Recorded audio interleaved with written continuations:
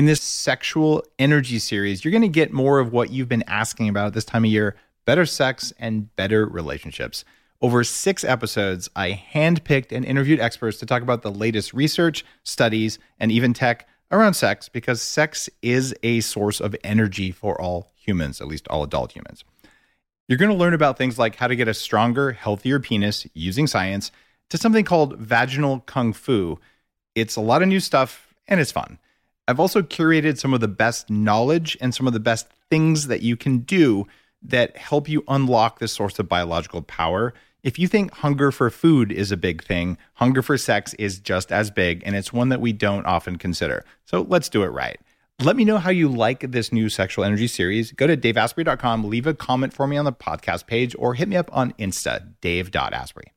This is episode number 3 of the special Bulletproof Radio Sex Energy series. And I'm doing this because it's that time of year around Valentine's Day, and also because people have been asking a lot about these topics. Bulletproof Radio, a state of high performance. You're listening to Bulletproof Radio with Dave Asprey. Today, we're going to talk about some people's favorite topic, the penis. We're going to talk about the fallacies that surround the phallus. You see what I did there? And our guest today is Emily Willingham, a Ph.D., who's written a new book called Fallacy: Life Lessons from the Animal Penis. And she's a journalist who specializes in medical and health topics, and a science writer and a research scientist looking at biology. And we're going to talk about how evolution and the natural world have made the penis into what it is, and maybe explain why we're so fascinated with it, and probably not that much about what to do with it. Emily, welcome to the show. Thanks so much for having me. I have to ask, and I'm sure you've answered this before. In fact, I know you have. But why did you decide to write a book about penises? I actually was considering a book about the brain, which is what I'm working on now. And while I was going back and forth with the proposal on that, I was just driving around one day, perhaps with a car with my 3 sons in it. And it occurred to me, oh, wait a second. I've done a postdoctoral fellowship in penises. I actually studied how they develop. I wonder if maybe there's an opening to write a book about those. So I emailed my agent, and we were on the phone in like a half hour. I was still in the car, and I just pulled over into a parking lot, and we talked about it, and it was just a really exciting idea. I would love to have been a fly on the wall for that call with your agent. It's just the number of jokes I'm not going to make here intentionally is large. So you decided, okay, I've really studied this. I know about it. And what's the main takeaway?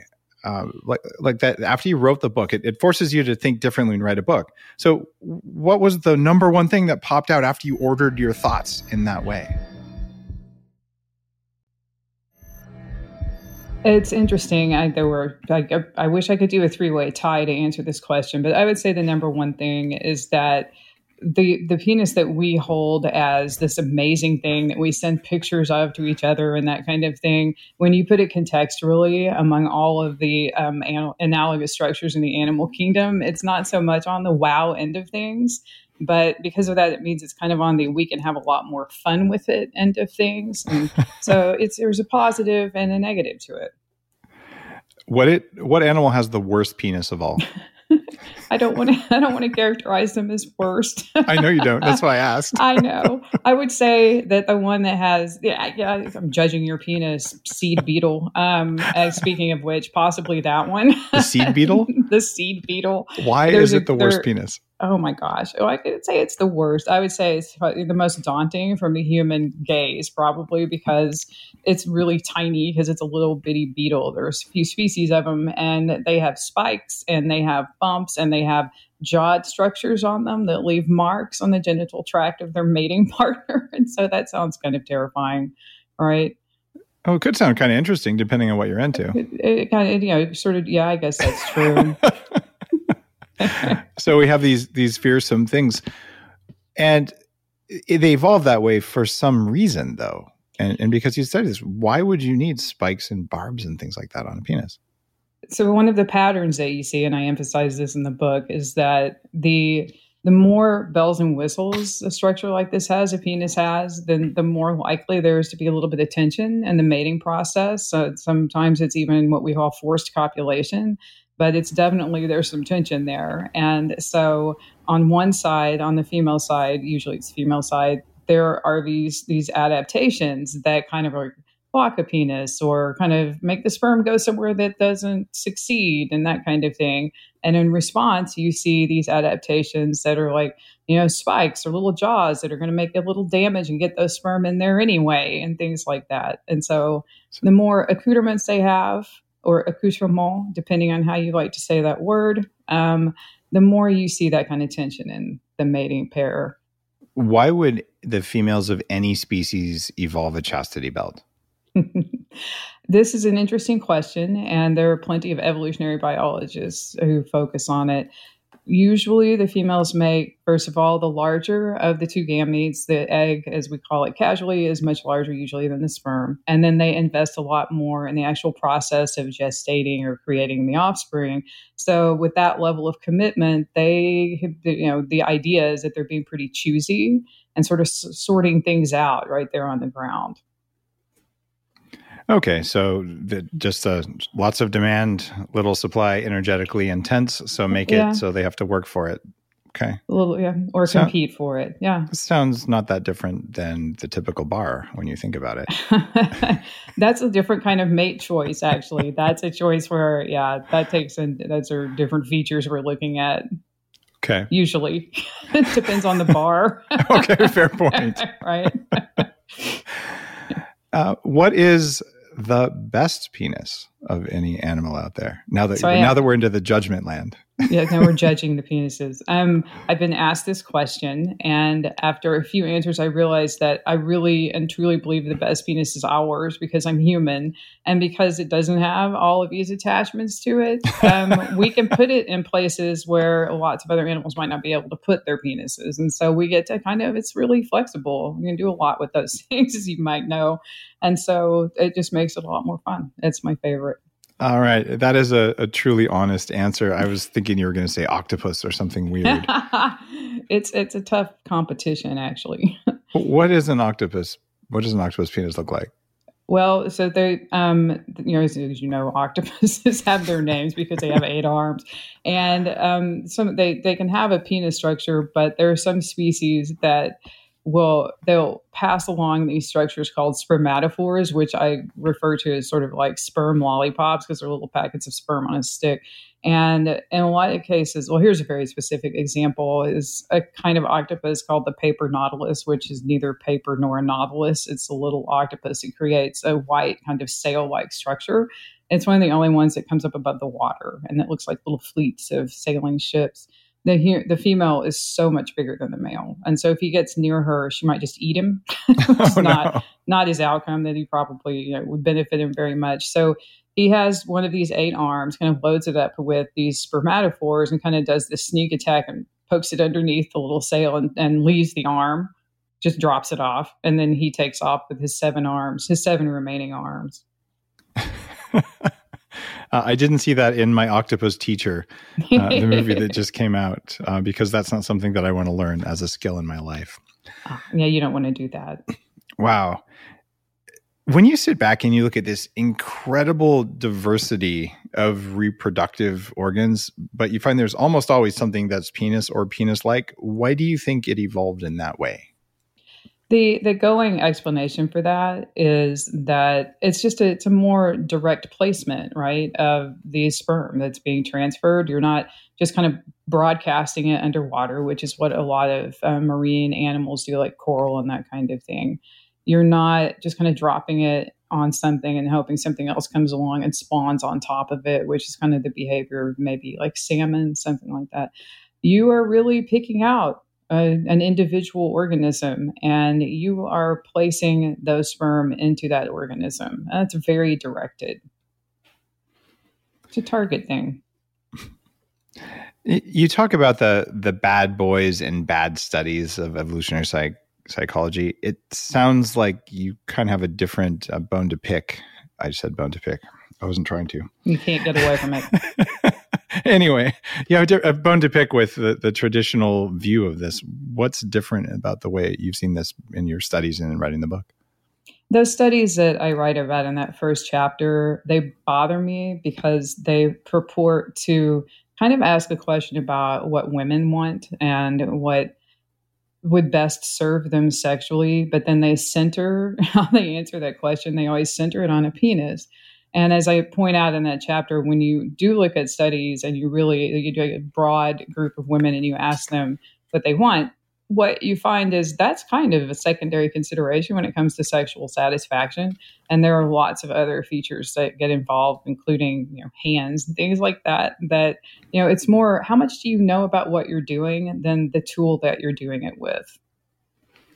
Got it. So the studies were all very much around reproduction. A lot of them are pretty old studies, right? Well, a couple of them, a few of them are not that. It depends on what you think of as old. Fair point.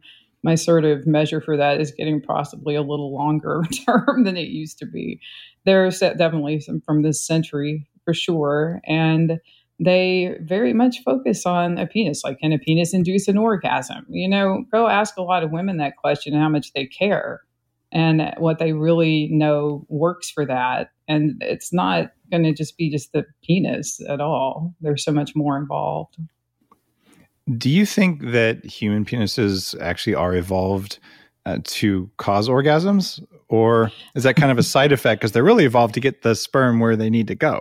Yeah, it's an interesting question because one of the things that evolutionary biologists fight about is why female orgasm exists at all. Why do human women have orgasms? And there's one little study that I found that's not in the book that suggests that in rabbits, of all things, that there used to be a direct connection between the stimulation, the orgasm, and ovulation. So you could see those two things being really clearly connected and being passed on and being important. Anatomically, where we register for orgasms has now been separated from where the penis goes in. And so now those two things are not anatomically linked like they seem to be in rabbits. And so everybody's like, well, why do women orgasm? And you can't just say, well, because it's super fun. It's not an optimal explanation, for evolutionary biologists. So it remains kind of a mystery, but it's not about the penis being able to do it. Ask bonobos. I had a guest on recently who had extensively studied Abraham Maslow's hierarchy of needs, read every paper published, unpublished, probably slept in his bed for all I can tell, and found unpublished work that was near publication when he died about the hierarchy of needs, food, shelter, safety, etc. But his final unpublished thing was transcendence, and that's actually a basic human function and a basic human need. And I definitely know a few people who would describe some of their orgasms as transcendent. So maybe it's there for that, at least if it's done right, as you're saying. I think that if for evolution to work on it, it has to give you some kind of reproductive advantage. And what my take on it is the advantage is a bonding advantage. It helps you bond with the person. If somebody can do that really well for you, yeah, that kind of thing. But if they can do that really well for you, you might want to stick around with them as a partner. And that might actually boost reproductive chances. It's really huge debate, though, about why, we like women still somehow manage to do this, even though it's not needed for reproduction. You talk in your book about the many uses of the penis. By the way, your chapter titles just make me laugh. Tell me about some of the many uses of the penis. Well, it kind of depends on which animal you're talking about. There are some animals whose what we call, I made up a whole word for this because they use so many different body parts for this, but some animals use their legs. I talked about, millipedes that use actually two pairs of legs. They have one pair that they use kind of to test things out. It's just nothing in it. They're just testing.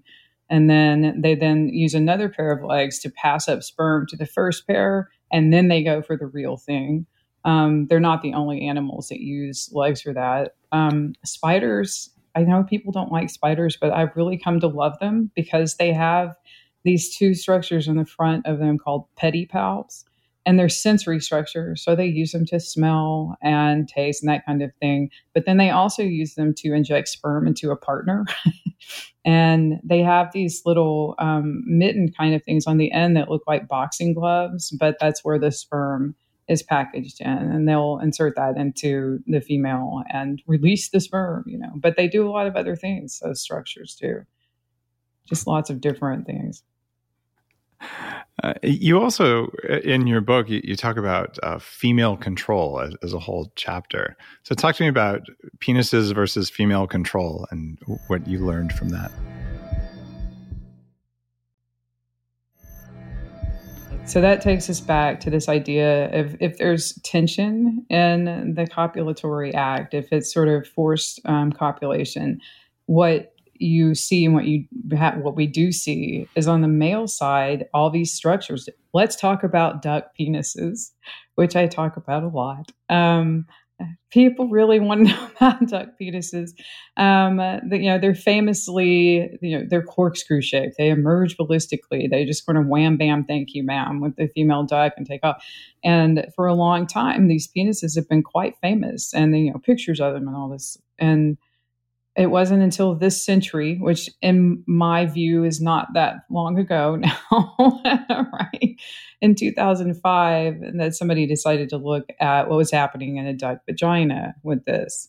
And it's kind of anti-scientific in a way not to have looked before, because if you see all that on the penis, you should expect that's some adaptive response to obstacles in a vagina. So when the researcher, who by no accident probably was a woman, did finally look, she found that the duck vagina would have like cul-de-sacs where sperm would get trapped, and that it even had a corkscrew that was in the opposite direction of the corkscrew of the duck penis. It was just worth looking, and we should do it more. Are you going to write a book about vaginas next? Well, I don't need to because, I guess I should say I don't need to. Jen Gunter wrote a book called The Vagina Bible, which really covers so much territory, about the human version, that I feel like that's probably, she's got that covered. Yeah. In fact, she recommended your book, one of the quotes on the back cover. Oh, yeah. Yeah, of course. Now, that's about the human vagina, though. But it seems like most of the research has been penis focused in the animal kingdom for a long time. Are vaginas as fascinating as penises?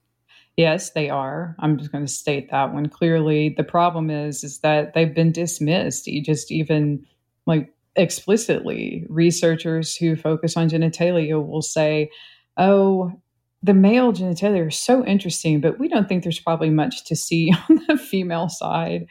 So I think there's a lot more. That's because it's inside. It's still there. You just can't see it as well. You can still look. They're cutting these little animals open all the time. They can look in there. It's just who's asking the question. Who cares about the answer, right? So you have a whole chapter about size. I do. Does size matter? It's an interesting question. In humans, actually not really. You can ask people who engage sexually with penises about what their preferences are. There's kind of a tie between a certain width and a certain length, but it's not the crucial be all and end all of sexual satisfaction for a lot of partners. When you get to other animals, though, it gets kind of interesting. I sort of set up the size chapter as a competition, and I awarded a gold medal, I think. But the way you determine size, you can do it in lots of different ways. Absolute size, in which case the blue whale is just going to be the big winner, right? Because it's a gigantic animal and it has this gigantic penis to go with it. But if you're looking proportionally, there's this almost microscopic barnacle that has a penis as many, many, many times its body size. So it's really, in that sense, by far the big winner. It doesn't matter so much in terms of reproductive success generally, although there are some specific examples where there might be a mole. There's an underground, lives underground, can't see, and there might be some effect of penis size in with whom the female will mate because she can't see. So there's something sensory there maybe at work. I bumped into something. It must be a penis. In some forms of like ancient Chinese practices around Taoism, they go to great lengths when they're matching partners to match the male penis size and shape to the female size so that they don't have reproductive problems where, one is too big or too small for the other. That's the only kind of example of that I am aware of in human practice.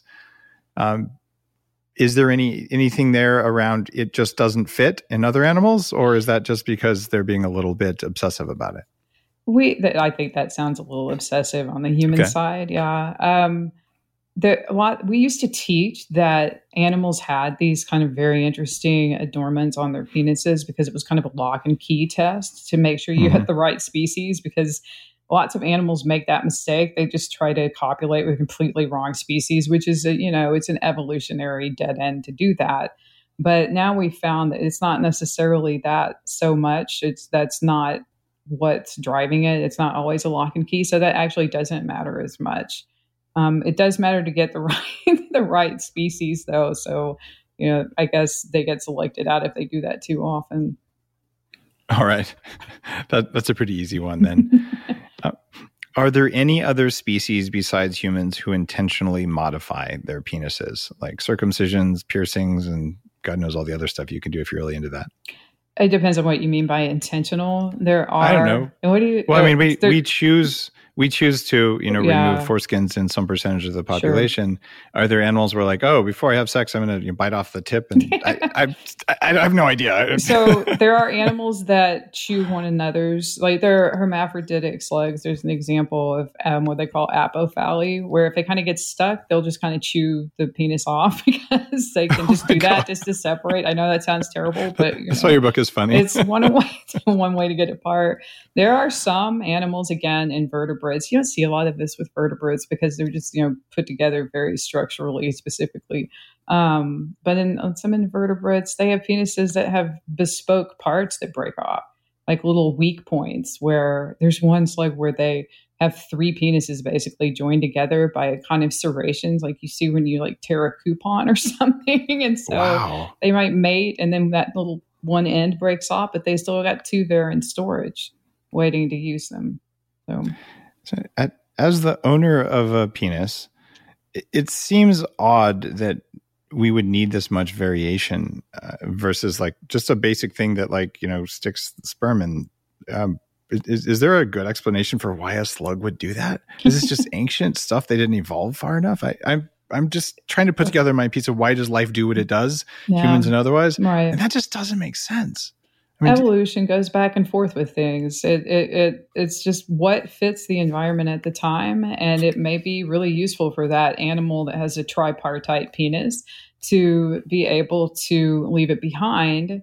One reason might be because when they do leave things behind like that, it's not the only animal that does it. It keeps anybody else from putting anything in there. And so it's a bit of a blocker on if another male comes along and tries to mate with that partner. They kind of can't because there's a penis stuck in there. You can't. It blocks the hole. All right. Yeah. Next. It's like the physical block. So that's adaptive for that male to have that capacity. So it sticks around. You also wrote a chapter called "Small but Mighty Like a Sword." Yes, which is, an incredibly Freudian thing to put in a title, which you obviously did on purpose. What does the "mighty like a sword" part of that mean? There are, speaking of what evolution does over and over again, all these like unrelated animals, like squishy things from the sea and things with exoskeletons on land. But one of the things that they seem to have in common, a lot of them, is they have what is called a hypodermic penis. I'll just call it a penis. And it is what it sounds like. It's kind of needle-like, and they don't necessarily go for the partner's genital tract to deposit the sperm. In some cases, they'll just kind of job around on a mating partner until they insert that hypodermic somewhere in the body and you release the sperm. So that's sword-like, right? Way more sword-like than any thing we see on ourselves, I think. I'm glad we're not into that. That doesn't sound very, very successful for having children. Like it works for them. And, it's funny you mentioned that because it must be so successful for these animals because it's such a common theme in these unrelated species to have these super pointy needle-like delivery systems. I guess it requires less decision making. So sometimes if you have less compute power in an animal, they're going to have to just go for the lowest common denominator, and thus the penis would be hypodermic. Right. You just kind of get it in there because you don't really have to figure out where you're putting it necessarily. And barnacles aren't that smart. Okay, I'll get you there. You move in the book next into penis-free to blurred boundaries. So what about penis-free? What's going on there? Well, one of the stories, there are two stories I really focus on in that part. One of them is about an anaconda at a zoo that just suddenly she was female. And suddenly one day the zookeepers looked in there and she had more than a dozen babies, like 2 foot long little anacondas. And there was no, you would know, right, if there were another anaconda in there because these are enormous snakes. And it turned out that she had done something called parthenogenesis, where her eggs started acting like they were embryos, like just a single-celled embryo, and started dividing and made all these little anacondas. And you see that in species like reptiles. Some fish have done it. There was a shark that very famously did that, I think maybe in Monterey Bay Aquarium. That is definitely penis-free. There's one religious icon in human history who may have done that as well. Right. So yes, I think parthenogenesis actually means something like virgin birth. So yeah, that would be apt. And so what's the implication? You also talk about blurred boundaries in there. So what does that mean for the rest of the penis-equipped kingdom there? Is this only reptiles or? No. And I think if I'm remembering that I've situated this in this chapter, there's also, we tend to associate penises with male animals, and that's our human need to sort of have a binary. We'd like to create 2 buckets and assign things to them. And one of the things you see is that that's not really how it works out there in the animal kingdom. There can be there's a continuum sometimes of the features that animals have that we would associate with being masculine features. An example is pigs. The pigs on Vanuatu, this is actually genetic. There are pigs that are female, but they have a lot of structures that we associate with being male. But for the pigs, they're associated with being that female pig, right? And so you have to break through that boundary and say, well, this is actually a structure occurring on a female animal. So it's not strictly a male structure. So a certain species of pigs, the females have penises, but they don't use them in the normal way? They don't. They have some features. There are 2 different kinds of pigs on this island. And they have these structures. They're also very aggressive. They show a really aggressive behavior because I think they have higher levels of testosterone. And it's not, it's just not just a male thing. And I think something that made news just within the last couple of years is a pair of insects that they found in a cave, and everybody was like, oh my God, this female has a penis. And then you look at it and it is an insect, and the one that makes the eggs has a structure that everybody said was very penis-like. And what she does with it is that she inserts it, and this did not make the headlines, into what the male has, which is extremely vagina-like. He has a vagina, and that didn't get talked about quite as much. So she puts that in there, and she draws up, his sperm into her for herself. That's definitely unique. It's funny, the island where those pigs are from is famous in the bulletproof and keto circles because the native humans there also have an unusual diet. They smoke like chimneys, eat a lot of fat and a lot of starch, and don't get heart disease. So everyone's like, how do they do that? So there must be something in the water on that island. Islands do interesting things to any animal. Island living does for long enough. What if there was a way to feel younger for longer? Well, there is. Your body needs something called the NAD+ molecule to help you age well. When you're young, your body makes a lot of NAD+, and that helps you make energy, it helps you keep your DNA healthy, absorb nutrients well, and it protects your cells from stress. But once you hit about 30, your NAD+ levels start to drop. The good news is that longevity scientists have found some things that can help, like niacin, niacinamide, and Niagen. They help your body make more NAD+ even as you age. All three of these are in an amazing formula called Qualia NAD+. Check out Qualia NAD Plus risk-free for up to 100 days at neurohacker.com/Dave15 to save an extra 15%. That's neurohacker.com/Dave15, Qualia NAD Plus. It's what I use. You talk about the rise and fall of the phallus towards the end of the book. The fall of the phallus. Tell me about the fall. It was the rise of it was interesting because it seems to have been associated, at least in some parts of the world, with the rise of agriculture. You started to stake out your plot of land and you want things to grow on it. And one of the most, at least to a lot of eyes, one of the most obvious manifestations of fertility is a penis and what comes out of it. And so they would, some very early manifestations of this are like the Egyptian god Min, M-I-N, is depicted with a flail, which is what is used to harvest grain, right? But he also has an erect penis. It's parallel to the ground. And it's this dual association of fertility with this kind of rise of agriculture. And I am just speculating here, but I also feel like just the fact that, people with penises tend to have greater physical strength is also associated with being protective.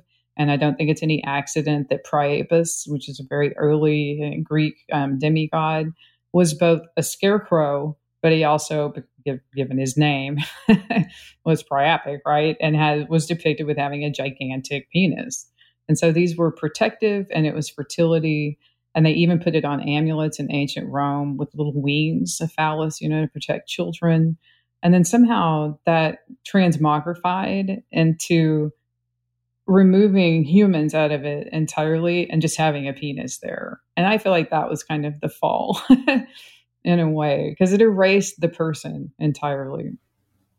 In Cambodia, I hiked far up a stream near one of the temples, and they had carved thousands of phalluses, penises, into the bedrock. They wait till the river was low. They'd carve all these penises so they'd fertilize the water that would come down onto the rice paddies and all. And I was just fascinated at the amount of work it would take to do that much carving to have a bunch of penises.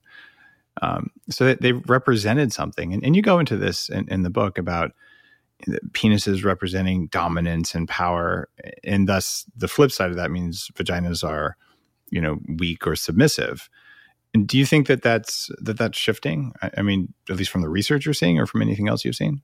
This may be aspirational on my part, but I think it is, and I hope it is. If you're seeing what the younger generation is doing, you see that they are not taking on the burden of some of this impossible masculinity we impose on boys and men in our society, freighting them with this kind of really rigid. Look at you laughing. Sorry. With this really constrained version of what masculinity should be. And that makes me really hopeful. I think that it would be great if people could relax about this one body part and focus more on the entire person around it, or a person who doesn't have it. What happens in the animal kingdom when women take charge of mating? When females do. Oh, sorry. Women spiders. Females, yeah, sorry. That's another. It's another thing that from our perspective it looks like it's flipped, but it's common enough that it's not flipped. It's just kind of context dependent. That you'll see a lot of species where the female is the larger, like the octopus I talked about. And this happens with a lot of spiders. There's a springtail species I write about in there because they have this really complicated dance. And they are the ones who are in charge. The springtail, for example, the female's bigger. The male is very hopeful little guy, and he makes these spermatophores, the sperm lollipops on his, sperm on a stick, and he'll plant it on the ground, and then she'll grab a hold of him. She'll just grab him, start swinging him around like he's, I don't know, like it's a kind of pro wrestling performance, And then he kind of adjusts himself, and he puts out a little bit of webbing or mucus or something and tries to fix her in place and tries to get her to kind of stop right over the spermatophore so that she'll pick it up with her genital area instead of eating it. And so the big tension here is, will she eat the sperm as a snack because they have a lot of nutrition, or will he succeed in getting her to position herself over it so that the sperm will go into what I guess from his perspective, would be the successful place. And that's, that's sounds like a bad date. It's a very controlling female. There's video. You can go find the video. Okay. Maybe it's a good date, I guess. It all depends on your perspective. Yeah. If you're a springtail, it probably depends on whether or not she eats it. I mean, from his perspective, right? Right. Yeah. Wow.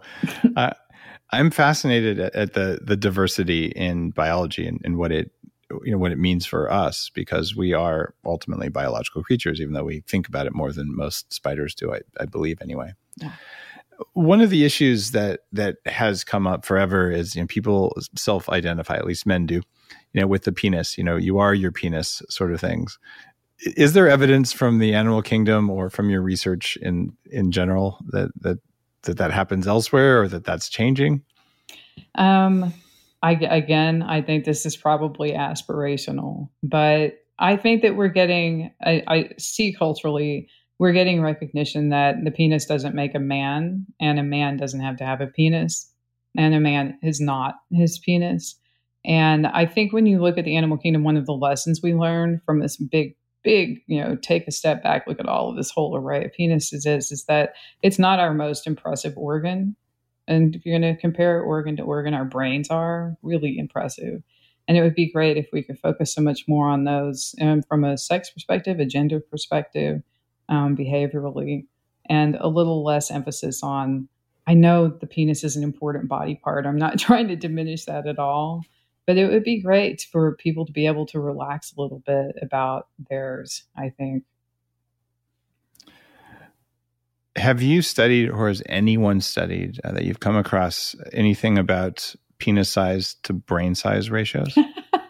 I have not seen. It's funny because everybody is really obsessed with, do your feet communicate your penis size?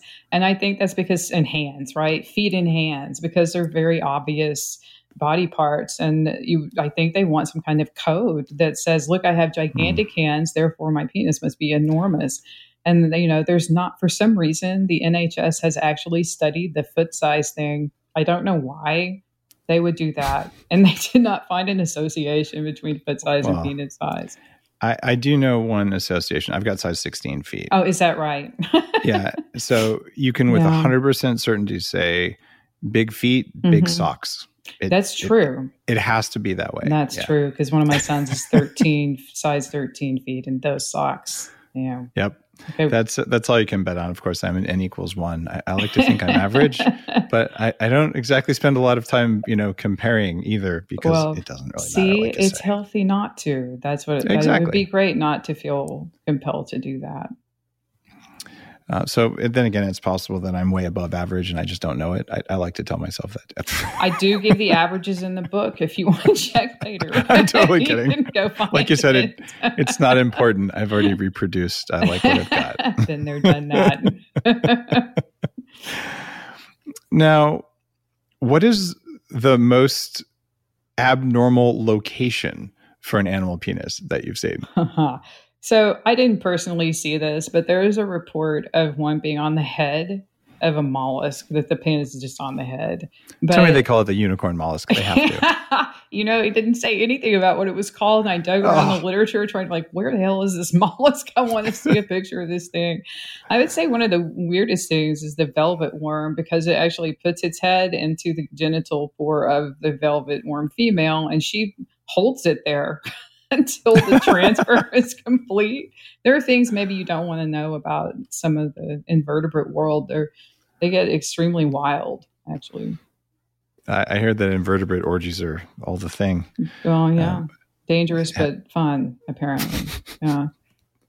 And a lot of those invertebrates are also parasitic. So, there's all kinds of strange connections between behavior of larger animals and parasites. That's fascinating, but the reproductive cycle can be so weird. It almost doesn't make sense. Yeah, it would be pretty odd. Talk to me about Vikings and horse penises. This story was so interesting to me. I went to Iceland because that's where the world's so claimed only penis museum is. And this story was interesting because one of the things I write about is how penises and how women kind of started to be treated by Christianity. And this story is right on the edge of the rise of Christianity in Northern Europe. And there's a household, and for some reason they killed a horse. I don't know why. And then the woman of the house just took a really big interest in the penis of the horse. Like the son of the house brought it in, and she was like, oh my gosh, this is like a thing we need to pray to over dinner every night. And so every night she would take it out and they would pass. She stored it with leeks and onions, I guess, so it wouldn't be like just super grody, to use a word from my youth. And she would pass it around at dinner and they would have to say something over it. And it's really just, horrible. The son of the house was just I don't know. What the hell? Obscene thing over it. Anyway. And then one day, King Olaf, the second one, I'm not sure, shows up in disguise with some buddies to the house. And one of his things he's known for is for bringing Christianity to this part of Europe. And he shows up in disguise and let him in, having dinner. And this woman breaks out this horse penis and starts this thing. And he gets really mad. And so they end up throwing it somewhere and the dog gets it. And that's kind of oh my God. the end of the horse penis. Yeah. It was a good representation of just kind of this shift between paganism to like Christianity and its sort of treatment of these things. What about dick pics? Well, what about them? Talk to me about the first ever one. It Okay. seems like we've had some obsession about that. You write about it in the book. Oh my God, that story. That was such a strange story. There was a guy whose last name was LeBlanc, and he is credited with inventing, at least in the Western world, this kind of 4-color printing. And he got connected to the anatomist for King George III, I believe. And that guy, the anatomist, was kind of a nut.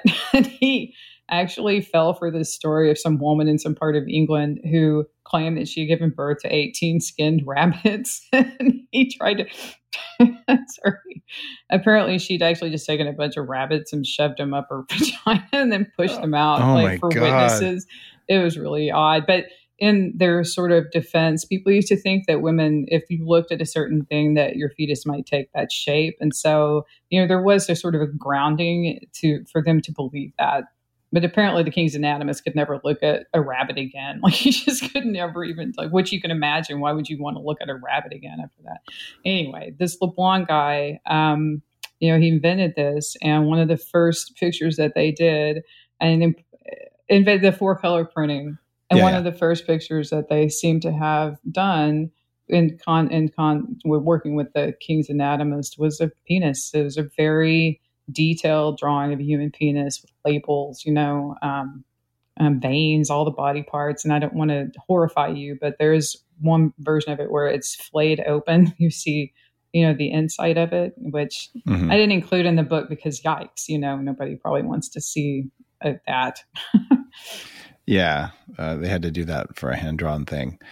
It's it's fascinating that interest has been there apparently as long as humans have been alive. So there's got to be a reason for it. There's also places where semen is a gift. Tell me about that. Well, I mentioned, the springtail. Sometimes she'll eat the spermatophore instead of taking it up into her genital tract. And one reason is because, that fluid has a lot of nutrition in it. It has proteins that you can use to build things for yourself and your body. And so there are plenty of instances in especially the insect and spider worlds where they have these huge outputs of semen, more than their body weight by volume that they deposit. And, the big wonderment of that is, my God, why is that so much? And one reason may be that it's providing nutrition to the mate that's going to be responsible for making a lot of little baby versions of that species. And that takes a lot of resources. Nuptial gifts. They're called nuptial gifts, which, I guess it still works for humans. That's what you're supposed to do on your wedding night is, reproduce. Now, Charles Darwin also apparently was a little bit repressed on lots of levels, even though he was a genius. He was kind of obsessed with consensual sex among barnacles. What was going on with that? Well, first of all, he was obsessed with barnacles, period, except he got really sick of them, like you would anything, right, that you spend years of your life working on. And so he wrote 4 really long monographs about barnacles, but he apparently had never seen them in the act. And like I've mentioned, barnacles have these notoriously long penises because they're stuck on things, right? And if you're stuck to something, you can't get anywhere, but you reproduce using this, then you got to have a pretty long one to get it into your partner, right? So they're kind of notorious for that. And he had heard that a friend of a friend had witnessed this act, and he got really excited about it and sent them this extremely long letter with a lot of quite detailed questions. One of which was, "What did it look like? Rape?" I mean, he really, asked that question, and they answered him. They're like, "Well, it looked like it was kind of received pretty well or something." Okay. How would you know whether the female barnacle was receptive? I know, at that right? time? You wouldn't. So anyway, he really was into barnacles. And you can also see why. I mean, you're looking at reproduction, and it's such a driver of evolution. If you don't know about epigenetics anyway, it is. And so you could see why, but I was always kind of keeping an eye on that, because when you study Darwin's work, you definitely see he was ahead of his time for his interest in sex, Absolutely. But also probably a little bit repressed. Like I think a lot of men of his culture and era, right? Fair point. Yeah. Why don't we have a penis bone? Yeah, we don't, and why is not entirely clear. It's because a lot of other primates do. Primates being monkeys and apes, right? And we just don't have one. And nobody's quite sure why penis bones exist in the first place. There have been a million kinds of sort of tests done to sort of figure out, is it because it keeps it in place longer? Does it, it's instant erection? Or what is the point of this thing? And nobody's quite sure, but it's really common. What is the acronym for it? It's primates, rodents, insectivores, carnivores, and the acronym is PRIC. Of course it is. Of course it is. Someone had a fun time naming that. They really did. But we're an exception. We don't have it. Emily, having studied penises for your PhD and then having written this whole book about it, if there was one thing you wanted everyone to know about penises, what would it be? I would usually say that they don't make a male, and a male doesn't necessarily have a penis.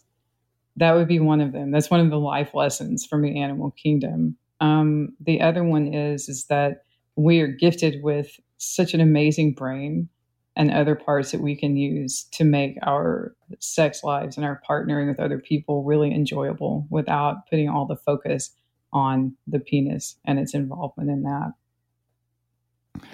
Thank you for being a guest on the show, and thanks for just writing a really interesting book that is tasteful, but also still funny. Thank you for calling it tasteful, and thank you for having me on. That was fun. If you guys want to know everything there ever was to know about penises around the world in all species, you want to pick up Emily's book. You can find her at EmilyWillinghamPhD.com.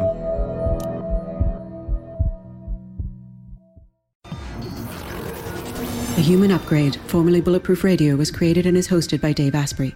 The information contained in this podcast is provided for informational purposes only and is not intended for the purposes of diagnosing, treating, curing, or preventing any disease. Before using any products referenced on the podcast, consult with your healthcare provider, carefully read all labels, and heed all directions and cautions that accompany the products. Information found or received through the podcast should not be used in place of a consultation or advice from a healthcare provider. If you suspect you have a medical problem or should you have any healthcare questions, please promptly call or see your healthcare provider. This podcast, including Dave Asprey and the producers, disclaim responsibility for any possible adverse effects from the use of information contained herein. Opinions of guests are their own, and this podcast does not endorse or accept responsibility for statements made by guests. This podcast does not make any representations or warranties about guest qualifications or credibility. This podcast may contain paid endorsements and advertisements for products or services. Individuals on this podcast may have a direct or indirect financial interest in products or services referred to herein. This podcast is owned by Bulletproof Media.